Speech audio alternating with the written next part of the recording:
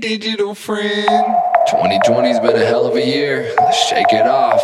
We ain't in the clear, and rightfully so. But when shit's dark and grim, sometimes you gotta take your pinky and, turn up, nod your head. Move your body to whatever Cardi and Nicki done said. I'm talking long dick style. Fuck that racist Trump mushroom dick head. I don't care what you identify as. If you're human, bitch, you're back and twerk it. We ain't got a lot of time on earth. Take it so serious with that ass and work it. Like I just wanna have a good time. Take a shot, lose my motherfucking mind. Let you come inside, we'll take a ride, DMT. Wanna meet my friends beyond the sky? Well fine, we'll have some Lord's lettuce. Then we'll sit in the sky, fly high above our heaters. Manifest our riches, you can all kiss my asses. Is this the part where I say something like cool? I'm Britney, bitch. If you ain't pop locking, dropping by now, your wood's motherfucking wet. I got a lighter fluid for your boring having ass, and I'll put you straight to bed. Cause you already dead in a story that's older than your auntie's recipe for bread. Here come the ignored, power ready stored. Done hit a chord you can't afford. We about to restart the motherboard. We about to. It hurts. I mean, discussing things that are uncomfortable, it hurts. But that's part of, I think, the healing process or the solution. Humans cannot help themselves but to create solutions to problems. It is an innate drive to learn, to improve, to discover, and that's life. That was my focus in school, engaging your brain to get to the next level of enlightenment, as you say. You are always going to have to keep your brain going, and I think that's one of those things when you see people check out, they're gone. Like it's almost like their whole aura is gone. Hey, what's up, digital friend? Glad you could join me. This episode is with Madeline Brumby, multimedia artist and actress. List goes on. Had a wonderful conversation with her. I actually met her at Silver Scream FX, Shane Morton's other half, partner in crime, if you know what I mean. And man, I remember the first time we talked, I think it was Shane invited me to be an extra in this like Halloween horror movie. I think it was like for Showtime. I can't remember the name of it. And I was like, yeah, I'll come out and dress up as a wizard and rock out at some like concert while someone's getting stabbed. But, while they're setting everything out, movies, they take forever, right? And so I had the chance to chat with Madeline and we just had such a good chat, man. I was like, man, I would love to have you on the podcast. And from there, we've always just been like chatting back and forth, like, when are we going to do it? When are we going to do it? And so we finally made it happen. And man, we had a wonderful time and talked about all kinds of goodies, to be honest with you. And one of the things that extremely fascinated me was when she talked about her time on the set of Dear God No. And man, I'm just not even going to get into it, but it is wild. So, without further ado, friends, let's get it.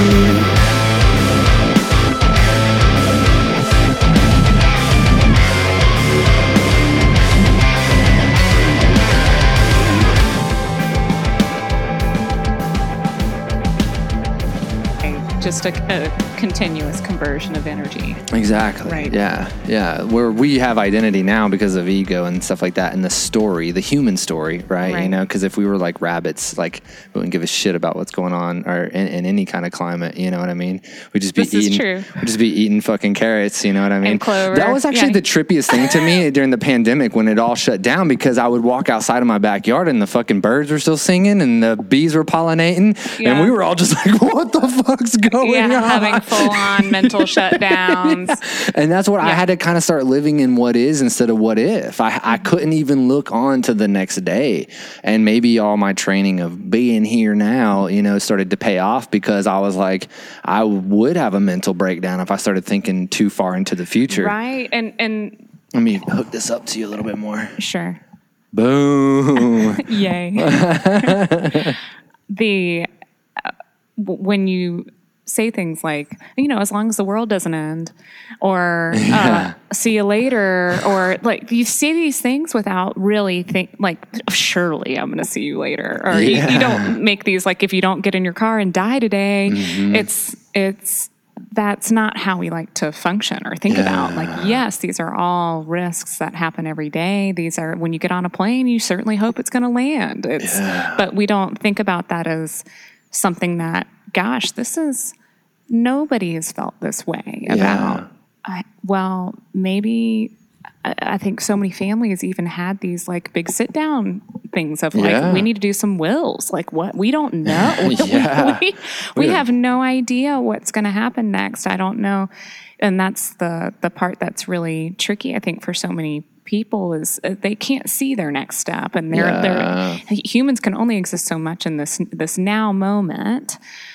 Part of what makes us such an intelligent species is that we are able to make educated guesses about the future.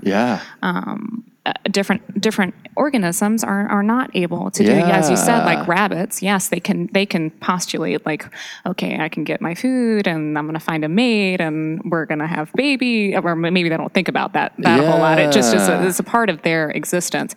But we do formulate these educated and sometimes exactly right guesses of what's going to happen to us the next day. And that's part of what our own personal growth. You visualize these things and so many, and plenty of it, if you're good at kind of making your visions come to life. These are executed. I love that you're saying that, because in a lot of ways, I feel like that is the key to life. And what I mean is almost like manifesting, like, because what you're saying is maybe the difference in, humans versus animals in general. I guess we are animals to an extent. We totally are.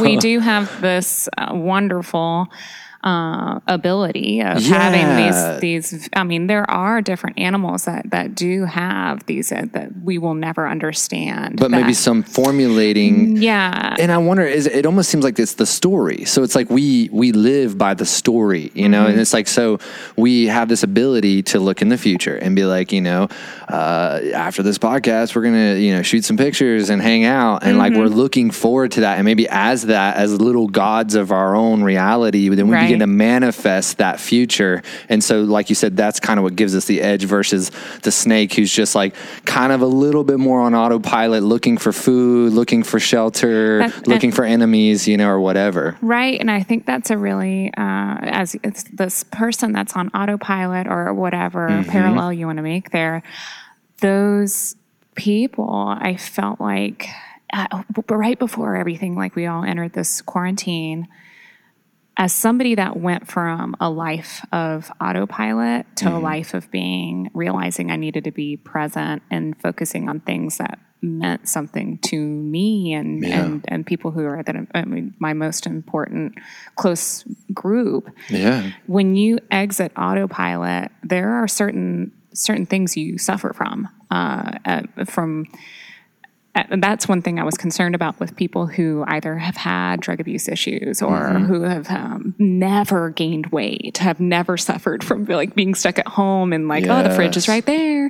And then all of a sudden them having to like now see that, oh my gosh, I've put on weight and how quickly and easy that is. Yeah. Maybe different guys had that issue, different females that have had the same issue their whole life. I've been somebody that has definitely fluctuated in size for many years. So I recognize that immediately of like, okay, well, I'm going to have to adjust Shane and we're going to have to adjust our activity and let's find some fun things for us to do and stay active and positive. And there are only 1 million studies indicating that active lifestyle is great for mental health. Yeah.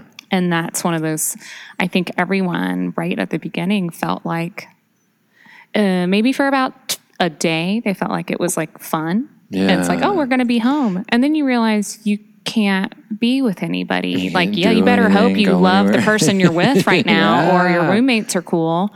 Whatever it is, hope you're in a healthy home. Yeah. And you're about to be stuck. And there's nothing worse than feeling trapped. Yeah. And that's when people start to panic. The anxiety operates in different ways for everybody. And there are different techniques and some of them very negative. And if you haven't done or chosen that as a way to self-soothe, you don't know the negative results. And that was one thing I was really like, oh my gosh, they're going to learn a lot about themselves right now, if anything. Yes. No, I couldn't have said that better. I feel like I love what you said, autopilot, because I think I was talking to my wife or some friends about this, that the pandemic, a lot of, and really what's happened in the last maybe 3 or 4 months is like a forced awakening. Like you said, it's like there's these moments in time that happen in probably every generation where there's just some sort of like cosmic event or something that's just so shaking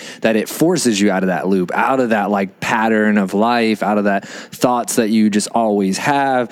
And it's jarring. And like you said, it's crazy, but I feel like in a lot of ways we all kind of went into 2020 thinking it was like new eyes, fresh vision, and everyone's like hashtag the best. But honesty and seeing things clearly can be painful. And maybe this fucking year is because like truth is rising to the surface and it fucking hurts because it's not maybe the way it's no longer my granddaddy did it and his granddaddy did it and his granddaddy did it, but it's like we have ultimate truth through the internet at our fingertips, like ultimate human knowledge now. So it's no longer the segregation of a city or a town or a people group of another continent where they're not hearing the information. The information's here and it's now and it's like in your face.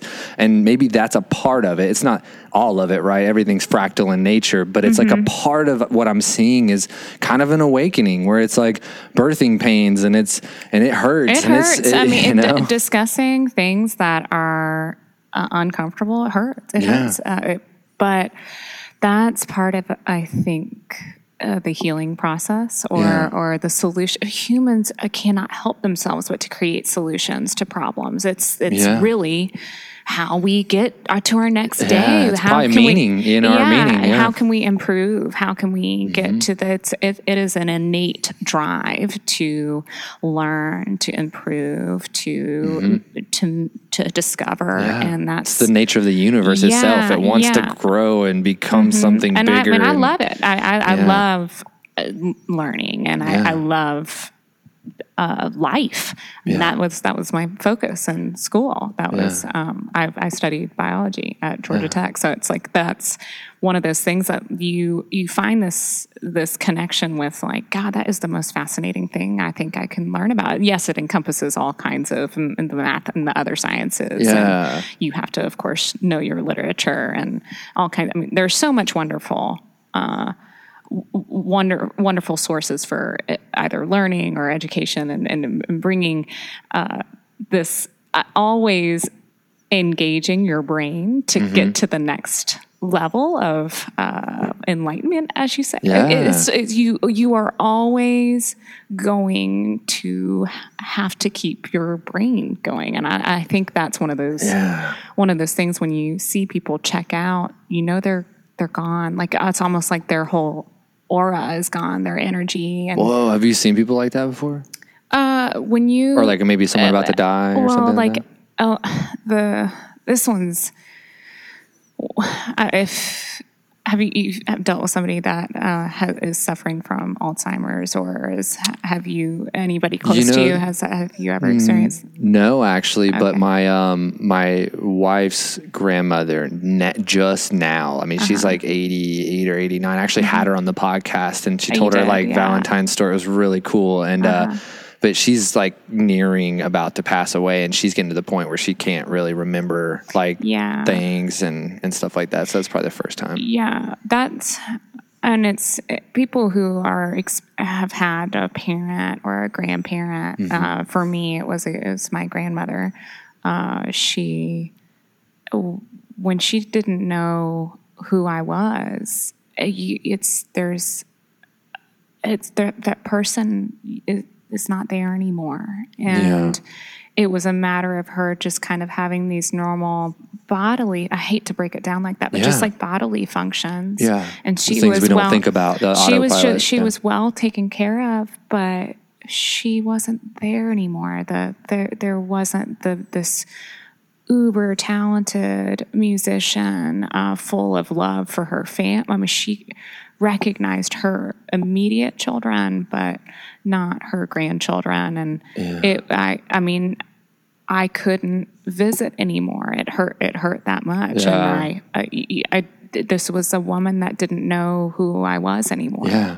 Yeah. And of course I love my grandmother. It's really hard to say that it wasn't her anymore. Yeah. How does that I mean, that sounds like I'm a terrible human being. No, not at all. No, this kind of, yeah. I mean, maybe listeners like haven't maybe experienced what it's like to deal with. And I hope you don't, because it's difficult. I've been hearing a lot of stories similar to this, and it fascinates me, death in general, because, and I don't want to sound grim, but it's like, it's wild to me that like you can, let's just say you're living your American dream, you buy a house and you spend 30 fucking years paying it off, and then you die, and within like 3 weeks your kids have gotten it sold, and maybe not even in a bad way. It's just kind of the way you gotta like kind of get it. It's like, all right, well, we don't know what to do with this anymore. We gotta fucking just, on to the next fucking person. And it's just, that's the reality of actual life. Yeah. And as that being an actual part, it's very hard for me because I have this like nihilistic foundation where I just don't feel like anything matters, and like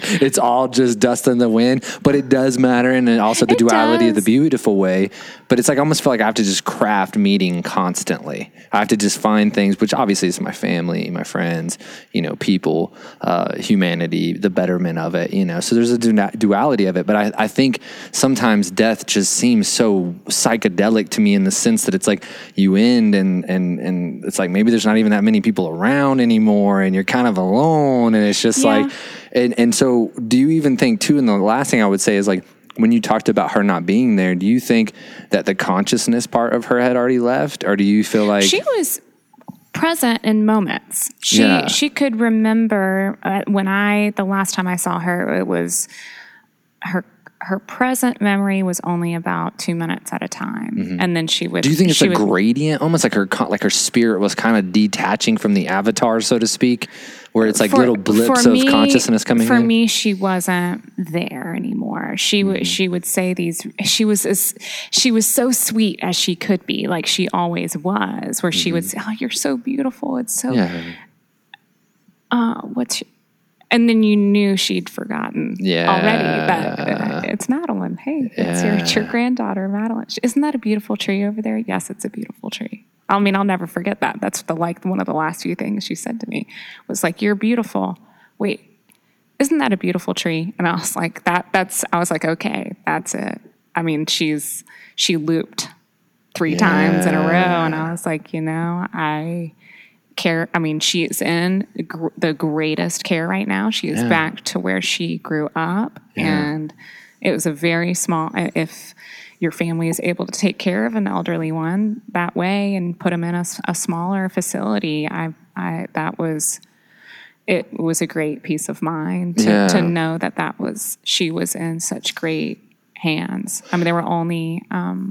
I want to say 8 residents in this very small, but a totally transitioned home. Yeah, it's so wild for me because I guess it just goes back to just the stories that we are. So if she stops remembering her story, who she is, then maybe she no longer exists. And that's what's so weird to me, is that like we are nothing more than the stories we tell ourselves. So if I walked into some other country and I was just like, hey, my name's, Jonathan, and I'm really into motorcycle racing, or some shit like that. That's what everybody thinks. Like, oh, dude, there's this dude with a beard. Jonathan's cool. He likes to ride bicycles and shit. I don't know. But like, that's how easy it is to change your identity. That it's like literally just a story. And so in some ways it freaks me the fuck out, because it's like how easily it can just be removed, like you said, by your own memory, that you can lose yourself. And I've had some weird moments like that too, where I've kind of gotten forgetful, and it freaks me out, and you're like, what the hell, and I can only imagine, 30 years from now, what that could feel like, and it's just, then on the other side, it's also freeing, because if you live within a story that you don't like about yourself, you can change it. You can. And I think that's really important. For me, I've found some of the most inspiring things to, of course, been novels and books, and then movies and things like that, where you kind of get these one-liners that I'm sure people can relate to this, that there is one line or one moment in your life where somebody said something to you, and you may have heard it before, but at that moment in time, a mantra almost. It was the thing you needed to hear, the thing that motivated you. And there, for me, at the end of my degree at Georgia Tech, I had been really pursuing this path that I thought was where I wanted to be and what I wanted to do, which was to go into the medical field. And I had done the MCAT, done everything, applied to all the schools, and just had this moment, I want to say after it was watching, there were two movies, Slumdog Millionaire and that was epic. Benjamin Button. Oh yeah, that was fucking mind blow. There's some moments in there of like taking things into your own hands and changing your life that really resonated with me. It was kind of this, I don't know, it was just that moment in time that I needed to hear those words. And I was like, I'm not doing the right thing. I really am not. And I withdrew every application I sent out to medical school. I didn't want to know. I mean, this is a lot of money. Yeah. I didn't want to know if I was even going to get an interview. Yeah. I just withdrew. Each one you're able, at the time, you were able to do that just on the internet, and withdrew everything.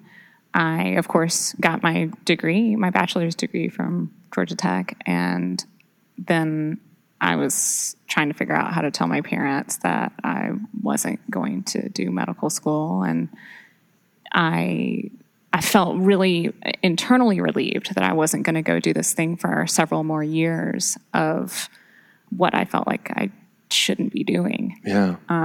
And I never had to come out of the closet but I felt like this is what it must feel like for somebody having to tell their truth to a family member, is to tell my parents that I didn't want to and was not going to medical school and would not be pursuing that career. And you tell your parents this, and I'm going to go be an actress. Like, that's your parents can handle that a few different ways.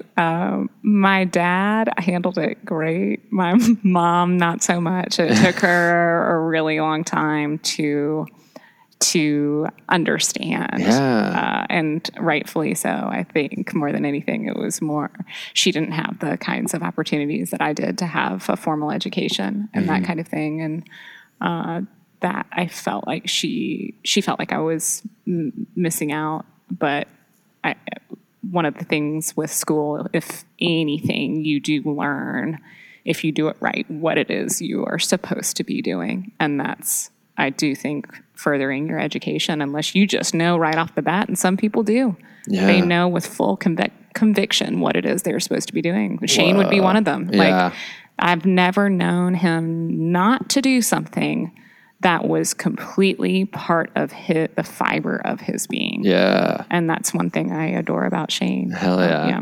What was it about acting that like inspired you to be like to make that big of a shift? Yeah. So what I mentioned earlier, of course, is that I have this huge attraction to life and the affinity to life, and I'm such a humanist. I love people. I just think they're fantastic. I love they're that fantastic. Too. Yeah, I mean, people will be people, and they're full of these contradictions. They are complex beings. They're interesting. Sometimes I don't get along with people, and I know people don't get along with me, and that's okay. But I am fascinated about how they work, how they relate, how different groups of people relate, and you have these different communities that make the world go round, and because they're different, it's sameness is a dangerous thing for me.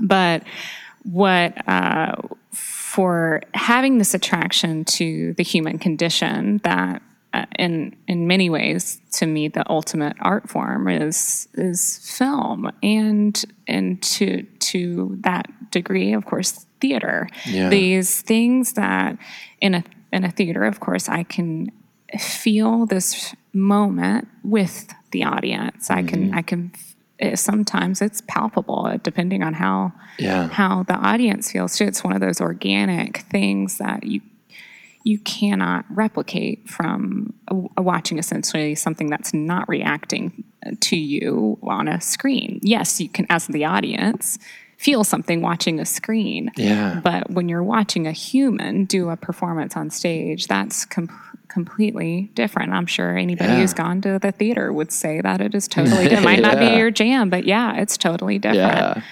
Yeah. But films, in a way, as an audience member, you can let go a little bit more. You kind of have removed these social barriers of being next to somebody or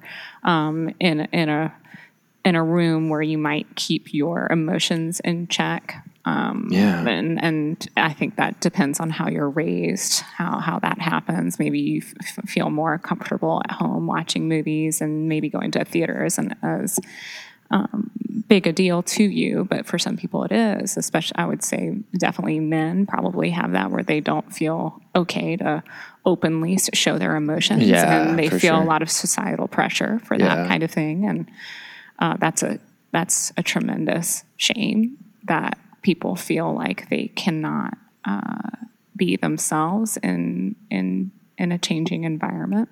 Yeah, no, 100%.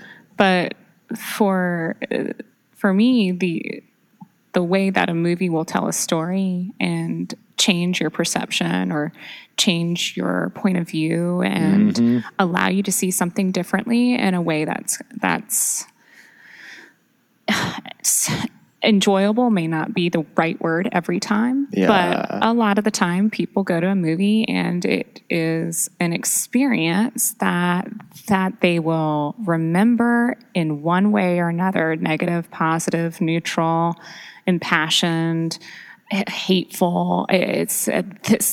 These are all important, relevant human emotions that I think people need to experience them. You can't just always watch all happy-go-lucky stuff all the time. Yeah, you can pretend, but that's not life. That's why these stories have to be there to help you and me. It's the way we are, and that's movies and novels and books and all that kind of stuff, I think, change how you look at the world and how you look at your friends, how you look at your parents. I mean, reconnecting with people, that it gives people enough confidence sometimes to do these things that they never would have done. Yes, 100%. I mean, for me, I've always been like, I love film, just as like a spectator, I mean, first thing is probably like Jurassic Park, as a child and going and watching it and being, great one. I mean, that's probably my all-time favorite movie, but still this day, and my son's like getting really into dinosaurs, which is like stoking me out. I'm like, I can't wait to watch it. He's 3. I'm like, is he ready? I'm like, probably not. But yeah, and it's like the more that I learned in life that life was a play, that kind of old saying, that it's all theater, that we're all playing a part, a mask that we've put on, hoping to project, naively thinking that people look at us the way we look at ourselves, even though it's completely impossible. But it's made me appreciate film more for, like you said, the storytelling aspect of it, to be able to offer us almost like a guide or an expression to be able to change our perception on life. And completely. To me, the storylines have just been blowing me away now, and just really appreciating it for what it is. And I think I just look at film totally different now, especially being around like Shane. I mean, you can't get around someone like that and just not be completely inspired. Blown away. Yeah. And he has such a different, he is such a natural film historian. He's been that way since he was a little boy. Oh yeah. And the movies have shaped culture, changed culture. Same thing with novels. I mean, that the storytelling is powerful. Yeah. And think about even early humans, how important your shaman or the person that told you stories on the wall. It's archaic. It's been with us forever. That is the most powerful way to teach lessons, educate. This is, to a degree, like a classroom is kind of storytelling all day. So I feel like it's part of the educator's job is to make it a story that you'll remember, especially if you want your students to learn it. Yes. And that is, as soon as you say once upon a time, everyone's ears perk up. It is you cannot help it. You are like, it's story time? Heck yeah, I'm ready. What is this? But once it starts becoming redundant or the same, like I said, sameness is I don't want that, because then you get stuck in your internal monologue. You get the echo chamber. That's right. Yeah. And you get stuck in this, like, I'm waking up at 6:30. I'm going to go drop my kids off at school and I'm going to go to work, and then I'm going to be home late, and then I'm going to maybe read a book or watch TV and fall asleep and go do that again. And how many people in the world were doing that 3 months ago? Yeah. Every single day. And for some, they didn't even stop. It's just they still did it just from the house. Yeah. It's been, everybody, I even said this recently, like, everybody was given Roddy Piper sunglasses from They Live. Like, and they were given this moment to, like, see things as they really are, see these disparities and really wake up. Yeah. And I don't know if I'm in your bad dream or you're in my bad dream, or if we're in a good dream or a great dream, but I think more than anything, it's time to wake up. 100%. I couldn't agree more. And I think it's just like, from where you're standing, if you're standing on Earth right now, it's pretty wild. If you're standing on the moon right now, it's just the Earth, If you're standing on the sun, it's the fucking solar system. And it's like, depending on where you're standing from, it's a wild perspective to look at. But yeah, and I talked about this on my last podcast. I mean, if you would have told me as a child or at any point in my life that this would be 2020, it's a fairy tale level shit, No. It's like, no way. It's like completely made up, But again, I think it's a part of the process. I think we kind of forget that our parents lived pre-internet and a time, and then the people before that lived without AC. You know what I mean? Like, we're talking about like their level of knowledge. My 3-year-old's doing shit I wasn't doing until I was like 8. You know what I mean? Like, he knows all his continents and all the bones in the bodies, the organs, crazy shit. You know what I mean? Like, already blows through the alphabet, counts to like fucking, I don't even know. And it's like, I can't even keep up with them. And that's what I'm saying is, like, we are just smarter people. And this is the pressure of thousands of years of like fucking Vikings raping and pillaging and all these other fucking energies and the inertia of every decision of every fucking human on planet Earth since the Big Bang, it's all come to this point. And obviously there's going to be a festering and volcanic activity when you just throw something like the fucking internet connecting the entire world at once and giving everyone a voice. It's going to have some shaky shit, but it's awesome because that means that the best rises to the top. And it might not be in our lifetime, maybe, but it might not. We get to carve the path to change. You know what I mean? Right. And it's like you were saying, we're a grain of sand, we're a bud of vapor, but we also, on the flip side, get to cause ripple effects with our drop of existence in the cosmic waves of time and space, So it's like, in some weird way, we are very important in some weird way. Yeah, and that's one thing I hope people realize is that they're important. And that is, I know that it's easy to think you're not. It is. And it's more convenient because you don't feel obligated. You feel safe and warm by saying these negative things to yourself. It's easy. Yeah, it's a lot harder to step out. You step get the out. Fuck moving. Put yourself out there. Take risks. Be uncomfortable. That's definitely harder than being negative and doing the same thing over and over and over again, because it's that warm negative energy. It's easy to get there, and I'm not just saying this because I'm definitely guilty of this many years ago. Yeah. And there's a new saying me and my wife have been saying lately is lean into uncomfortability, because it's like that's where change happens. That's where you like, I have a terrible eating habit.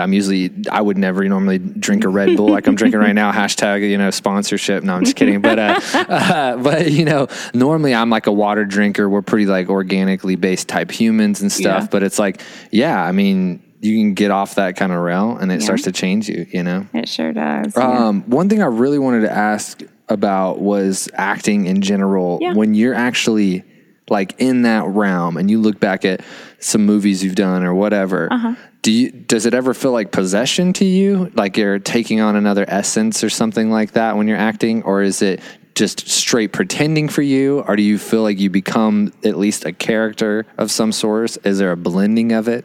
Well, I think that's I can only answer for myself. Sure, of course. 100%. For me, I definitely think that any character I've created is certainly a part of me in a way. It's got to come from some aspect of my life experience. I do try to be very careful about using. I don't like substitution. What does that mean? That'd be like using a traumatic incident or something like that from my life. Like trying to think of something really fucked up to cry or be emotional. Because this is the thing, as you said, you have these stories. These stories make you who you are. And I feel like if you use those stories, you are hurting your emotional story. You are almost dulling it to a degree.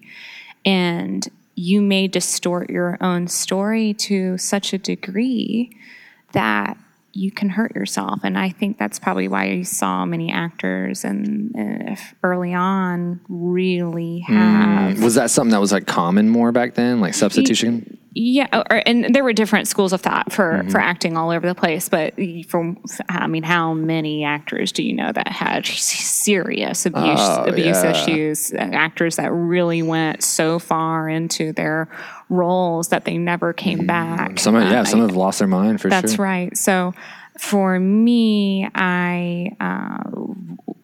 one of the neatest people I met in this path of mine, and this was a chance meeting, is Warner Laughlin. She has this great technique that I really like, which is more building a story that isn't yours, but it's your character's, and you can pull from the memory of that character that you go all the way back to the beginning and have these important events that happen in your life. Like her big thing, of course, is something very significant happens at 5 and then 8 and then 12. So kind of like going from these stages in your life and creating these as a character so that you have these, and Amy Adams is one of her students, and you'll see these like beautiful moments that Amy Adams has that you see these flashes of memory that are. She's so good at it. She creates these memories for these characters that aren't hers. She's created them, but they're her character's thoughts, her character's memories, which, gosh, those come across in such a like organic, real. I believe it, and you can tell when a character doesn't believe what they're saying. Yeah, and that's the living honestly through your characters. How hard is that? Like when it's like fucking on. It's one thing like it's not you've been easy. meditating, you're in your room and you're like I'm vibing right now. I have a couple of glasses of wine. You're like, woo, I feel like Jenny right now, girl. And then all of a sudden you get up there and it's like not it's easy. like cut action. It's not easy, and that's like when you see these actors that are just so good at their craft that they can. I mean, think about how many times they had to do those takes and execute that in a way and find those moments the same way each time. Repeatedly, like while you've got a crew working around you, lighting,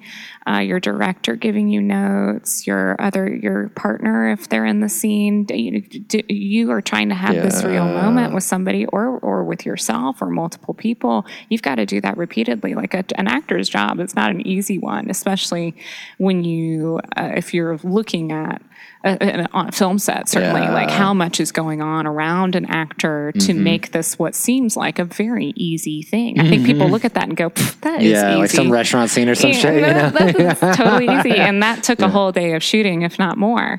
And this is a thing I do love about theater is it's like, you just get that one chance. Like it's there, you're executing it. True. Then I have, Yeah. I love the high stakes of theater, which it's live and everybody is joining you with it.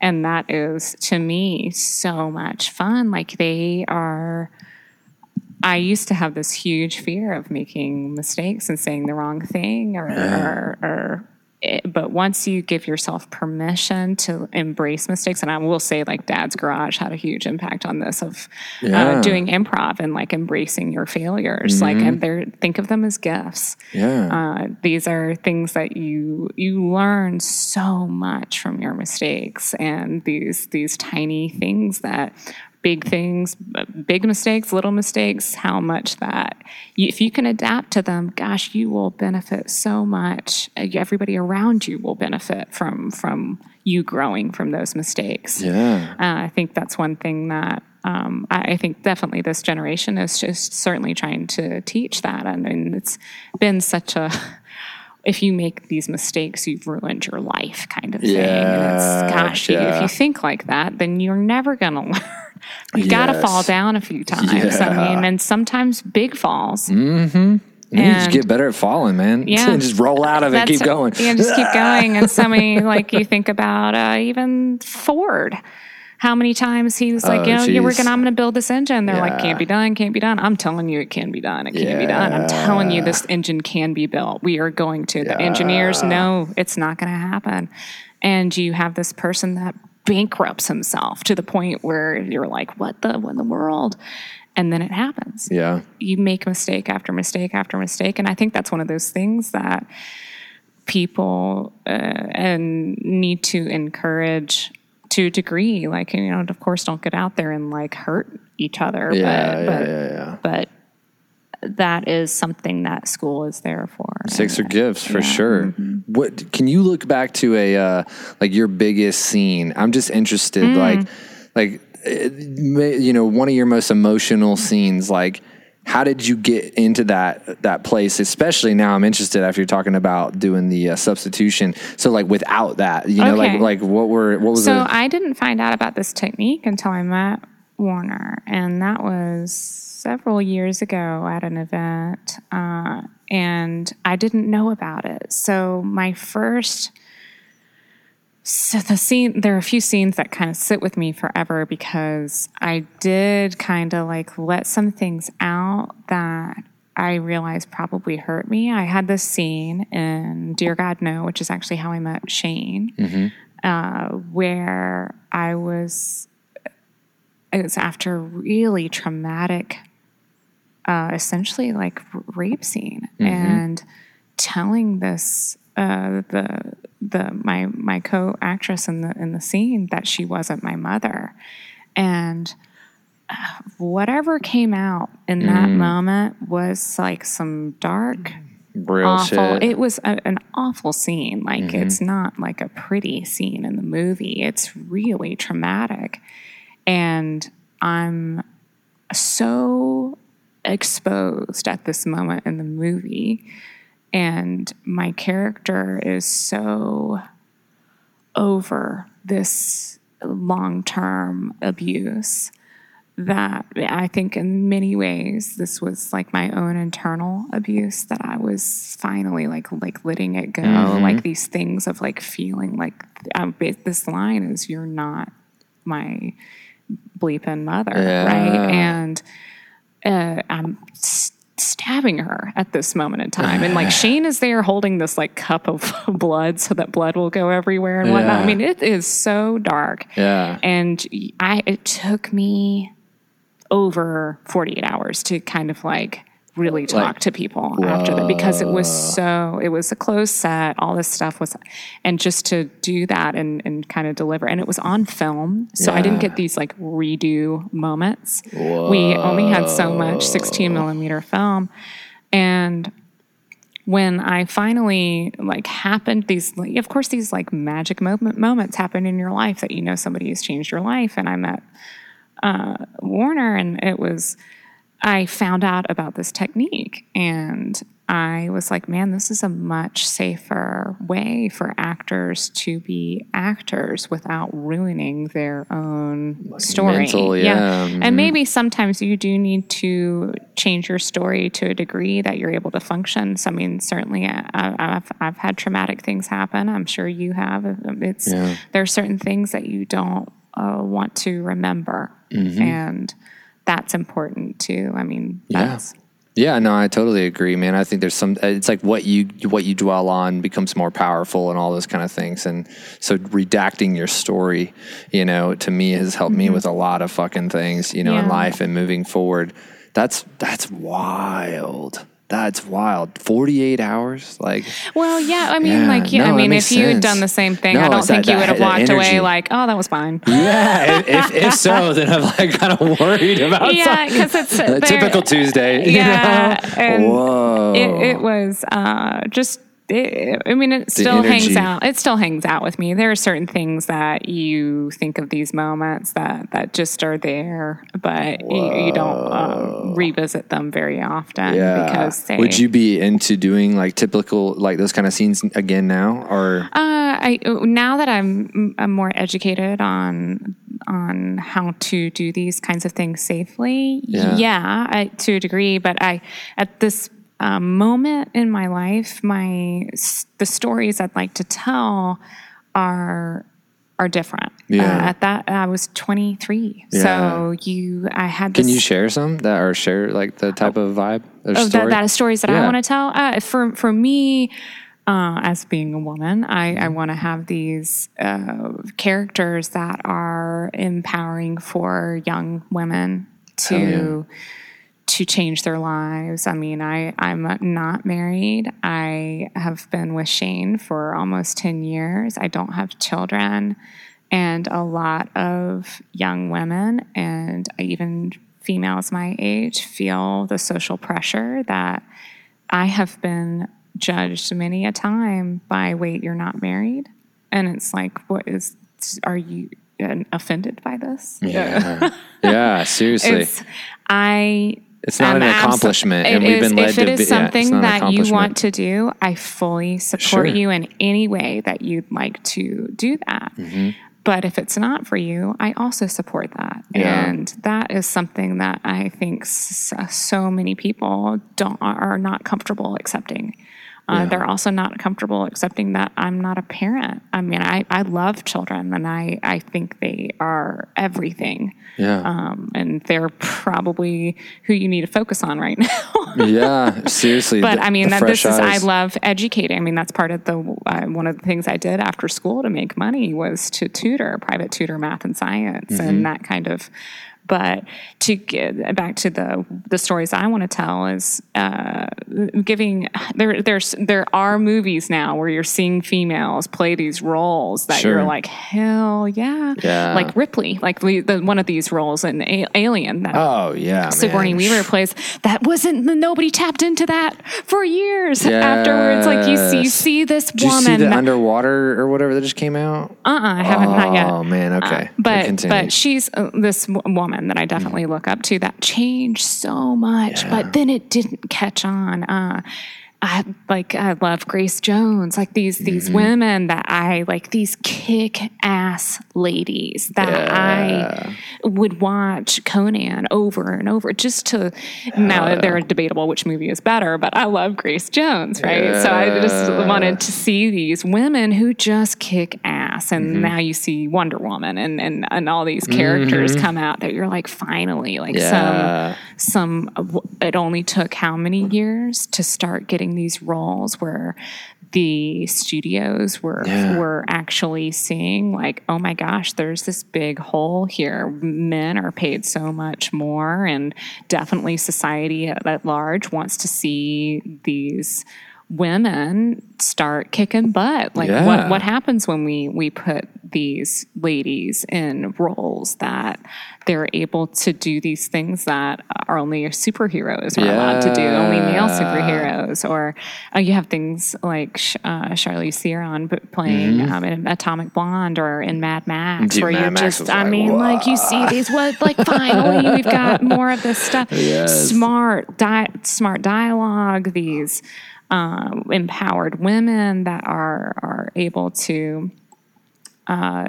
inspire, and not necessarily they're going to be in these same scenarios, certainly, but that I think for young women and hopefully these new dads or whomever are empowering their daughters to be confident and be empowered and to speak up and question and be skeptical and if something doesn't feel right, to say something. And so many young women get put in these situations that essentially predators take advantage. Yeah. And that's so crushing. I mean, I even talked about this today at breakfast with my nephews of like when this is so like back in the day, but my little brother and I were almost abducted at a bus stop. What? But we this is when I lived in England, and I'd have to walk a mile to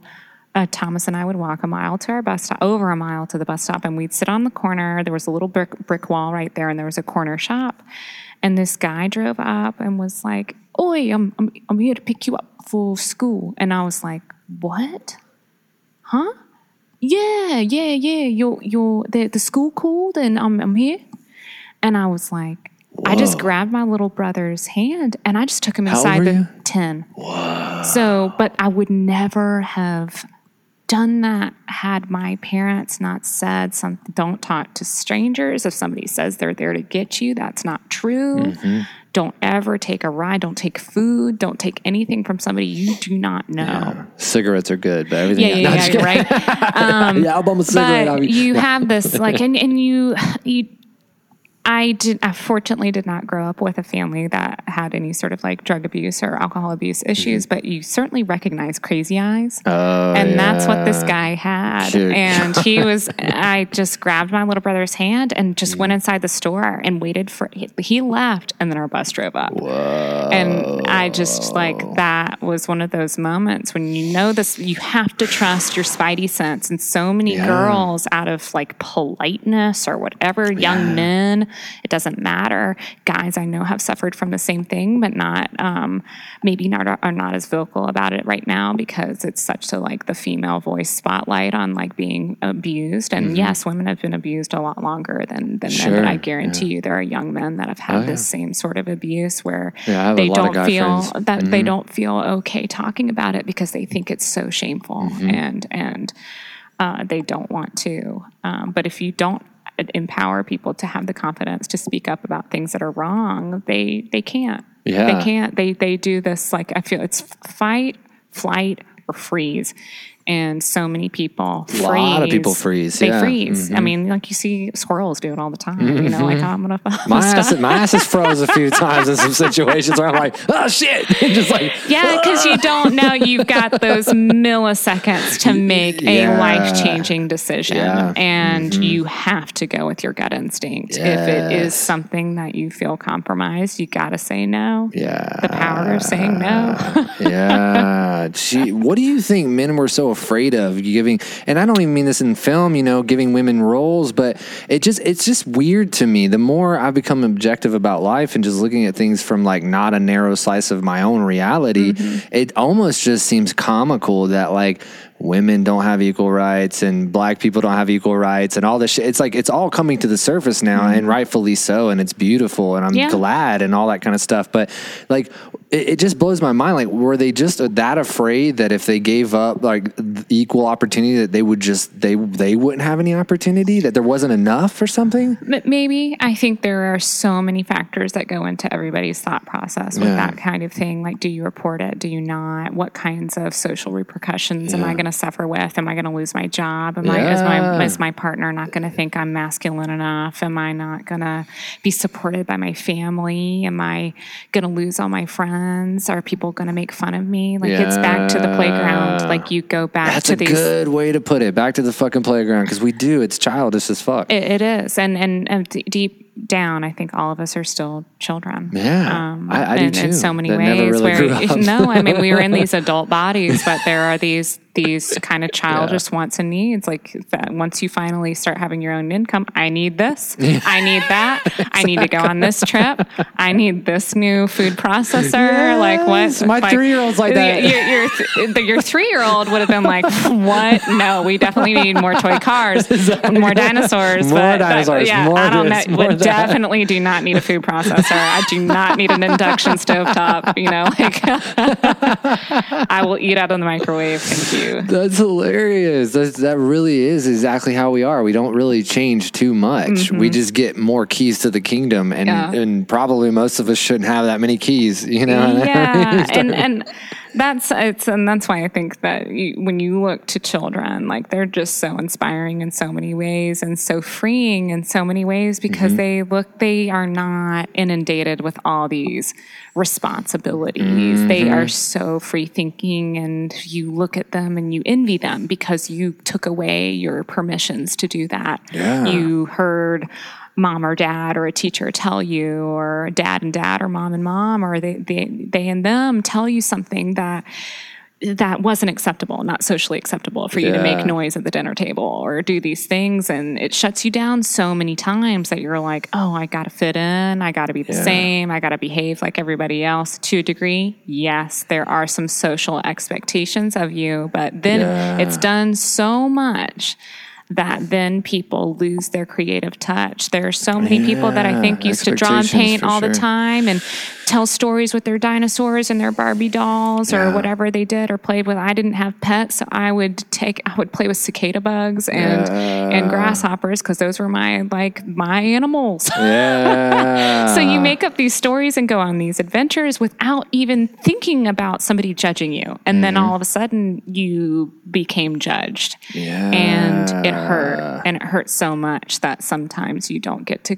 snap out of it. And so you take the safe job, you take the safe income, you don't want to take risks, you don't want to change your life. And that is so sad to me, because somebody told you no, and maybe it was a safe thing for them to say, and that was the safe thing they felt like it was the best advice, but maybe question it. Maybe look at it differently. Maybe that was something they needed to tell you at that time because something was hurting them at that time. Like, when I think back to certain things that my parents said to me, like, I had to think about what they grew up seeing and what they grew up knowing, and their truth, and how that was sent to me or put on me, and that they gave you a life and it's not theirs anymore. Yeah. Yeah, I love that. It reminds me, literally yesterday, me and my wife just went out to like a restaurant. You know, we had been forever, and we're like, look, we just need to go out and like have fun, because it's like we're both so busy with things. Sometimes you forget to just have fun, right? Mm-hmm. And so we went out and we just had like a drink at the bar, and we're eating some like Mexican food, and life is grand. And she starts getting a little tipsy, and I start getting like not embarrassed, but I definitely was like, oh shit, you know, like, I hope she doesn't like make a scene or something, you know? But then immediately, like, I saw it in her eyes, like, you know, and I wasn't frustrated or anything. I was just like, okay, you know, I was like, okay, like, let's chill. It's cool. You're good.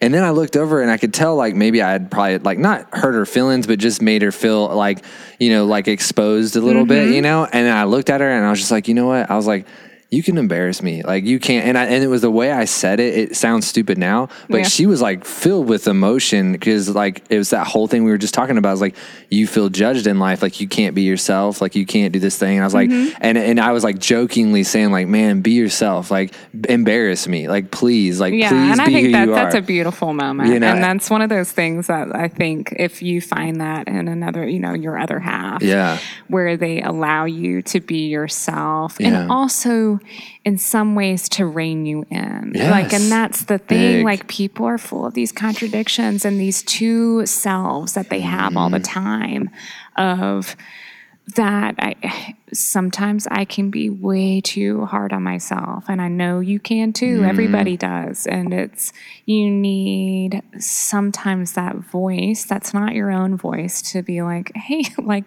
give yourself a break. Like, come on, whatever you're thinking about right now. Yes. It's not that big of a deal.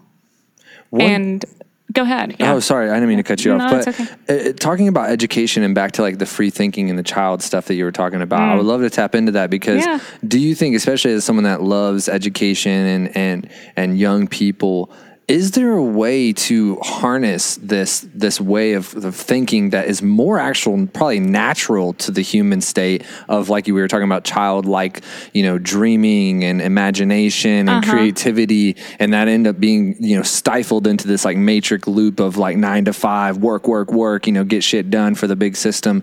Do you think that we'll ever come to a time where we begin to reorient like the way education? So. And I think a lot of people are thinking about that right now. So many families. I know we are for our kid, for sure. So many families that didn't do homeschooling. I'm in public school completely start to finish. That was my education. There were some aspects that were very good for me from the public aspect, and then some that were not. I mean, I was certainly bullied. Like, these are things I dealt with. And do I think it helped me? Yeah. I mean, I got over it, but I did suffer from it for a long time, and it definitely operated in different ways. But like, I got through it, and like, I mean, I'm as healthy a person as I can be at this point in time. But back to what you were saying about how are we going to change education, I do think that this is finally a time since the beginning of education that we're able to see that this system that kind of works for generally everybody, it kind of works okay, that there are so many untapped talents that we don't get to see these kids and children find. They go to school, they follow these regiments, they follow these schedules, they get the XYZ amount of playtime, they only get this amount of time to eat lunch. And yes, there are certain kind of parameters that you want to set throughout the day so that things can sort of kind of get done. But then you have these things of like these kind of arbitrary measurement systems that I know I became, being somebody that was so type A of like, I've got to make straight A's. I've got to make straight A's. It doesn't mean a thing. It doesn't mean anything. Yes, I made straight A's. Not in college, but I made straight A's all the way in high school. And my life depended on it. But it meant nothing. Who cares? Nobody cares. I don't go to, hey, by the way. Hey, by the way. Casual dinner conversation. Did you know I was a straight A's too? Nobody cares. Nobody cares at all, right? So they're like, fuck off, Karen. Yeah, no, we don't want to talk to you anymore. Don't invite Karen to the dinner table ever again. I feel bad for people named Karen. I'm like, if your name's Karen, we love you. We love you. Karen is a beautiful name. But the thing is, like, you have these students that are, you can separate your children, put them in private school. You think they're getting better educations. Are they? Or do you feel like they are? Are you seeing the signs? Is your child going to be more successful? What does more successful mean? What does making it mean? Yes, all of it. What does that even mean? Yes. Does it make you feel better that you've put them in a school? Is that more your personal health? Are you really helping your child grow in the best way they can? And I think so many parents were like, wait, what? I've got to do all this myself now. They were so dependent on a school taking care of their children every day. And that was also their child care. They don't have the ability to have child care for their children. And seeing that, it was interesting seeing, hearing, learning about kids that their parents finally were seeing these aspects of their children and their learning abilities. Like, my child does not like oration, does not do well with. My child is a visual learner. My child cannot deal with the listening to this headset, and they can't focus. And the approach has been different. Different families have done different things. And I think families like got to be families for a minute, where they were, okay, well, let's go play outside. Let's go figure out that we've got all these trees around us. Let's go identify them. We've got all these flowers. Let's go identify them. Let's go learn what poison oak looks like. Let's go look what does poison ivy look like. Let's go be a Boy Scout. Let's go do brownies. Like, let's go do these things that the parents put their kids in to, like, hey, like, let's give them something fun to do. And they'll also be educated at the same time, learn some life skills, but now it's became the parents' responsibility, which they were like, that's not, I'm going to let the other people do that. And like, that's one of the things you have to do as a human is adapt. Yeah. And they probably are seeing some insight to how their children learn that maybe they didn't know they needed to see. Yeah. And they never would have known. Yeah, there's this meme that I love about education. Maybe you've seen it, but it's just like an illustration of like an elephant, a monkey, a fish in a fish bowl, a few other animals in a line.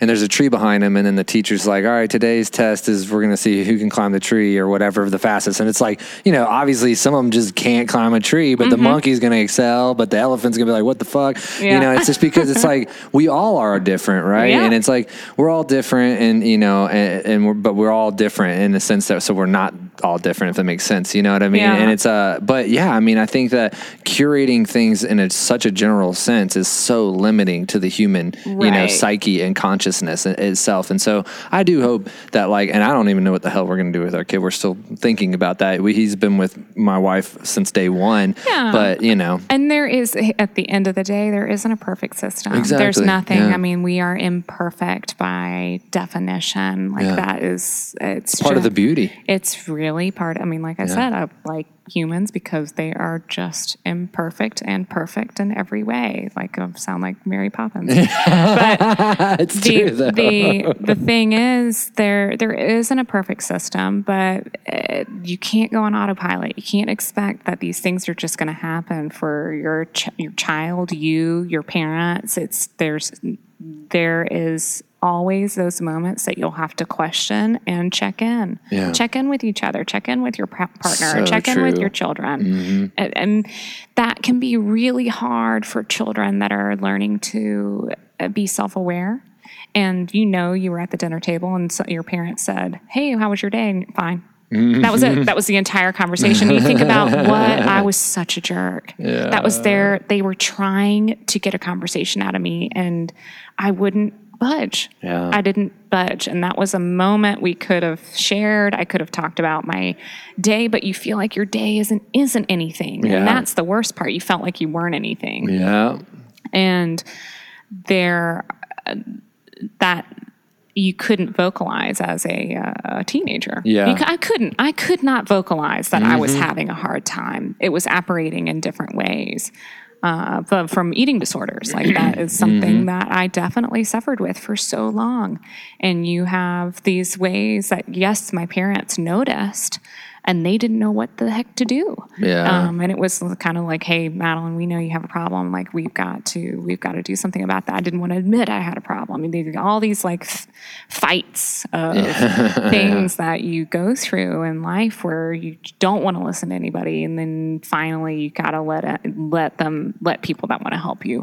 Yes, exactly. But yeah, I more than anything, this time that we've all been in together, which we were always together all the time, but just hadn't realized it. Yeah, exactly. Because we were all in our own little bubble. World, yeah. And then all of a sudden it's like, oh, you're dealing with the same issue. Yeah. Great, me too. Now people are finding this new insight to what was there all the time, but what else was folly? That was right. Yes, totally. So they finally, and I think it will change. I think that things will be, and I think that a lot of schools are reevaluating. Like, okay, well, we've got some students that cannot do this type of education. Can we, and then there's the issue of funding for that kind of stuff and making sure your teachers are paid enough to educate your children. Preach for real. I mean, this is something that I am so thankful for my teachers. I mean, I still am friends with a lot of them and have checked in because I am so thankful for everything they did for me. Yeah. That they're our launching pad, man. They are. And maybe students don't think they're teachers enough. You know, like your mom tells you, okay, you got to go give them a little present at the end of the year. And you're like, okay, fine. Like, here's a present. Yeah, like here, my Miss mom, Cassandra. my mom picked it out for you. You know?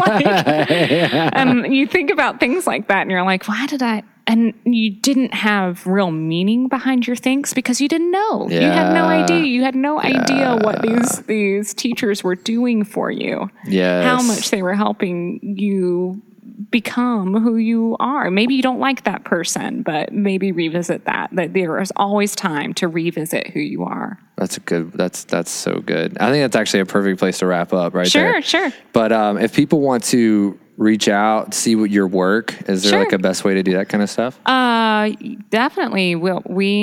So I have, of course, my own website, MadelineBrumby.com. Certainly you can reach out there, or if there's anything that you want to talk about creatively, I'm totally down. Shane, my other half, is Silver Scream FXLab.com. Coolest place on the planet. Yeah, we've definitely done some fun creative stuff, and I look forward to sharing that more in the future. We'll have to have y'all both on too. Yeah, because totally. I know I've had Shane on too, and I want to have him on every day. But people they'd be like, God, you're supposed to have like variety. Like, what the hell? Yeah, we can this definitely isn't the do Shane and Ryan show. Yeah, we can do it. We can talk about the spook show and the exciting things that are happening because we had to be creative during the pandemic. So. That would actually be a really good episode to talk about the spook show. Yeah, because I would love to talk about that. And I know we kind of ran out of time, but that's okay. No, thank you so much. This was so much fun. It was I know such the a first pleasure. time we ever had a conversation in Silver Scream, I was like, man, I would love to have her on. So it's an honor. It's been really a pleasure. Awesome. I think we could talk to each other for a very long time. For sure. Yeah. We'll do it again. It'd be awesome. I Thank you appreciate so it. much. Thank you.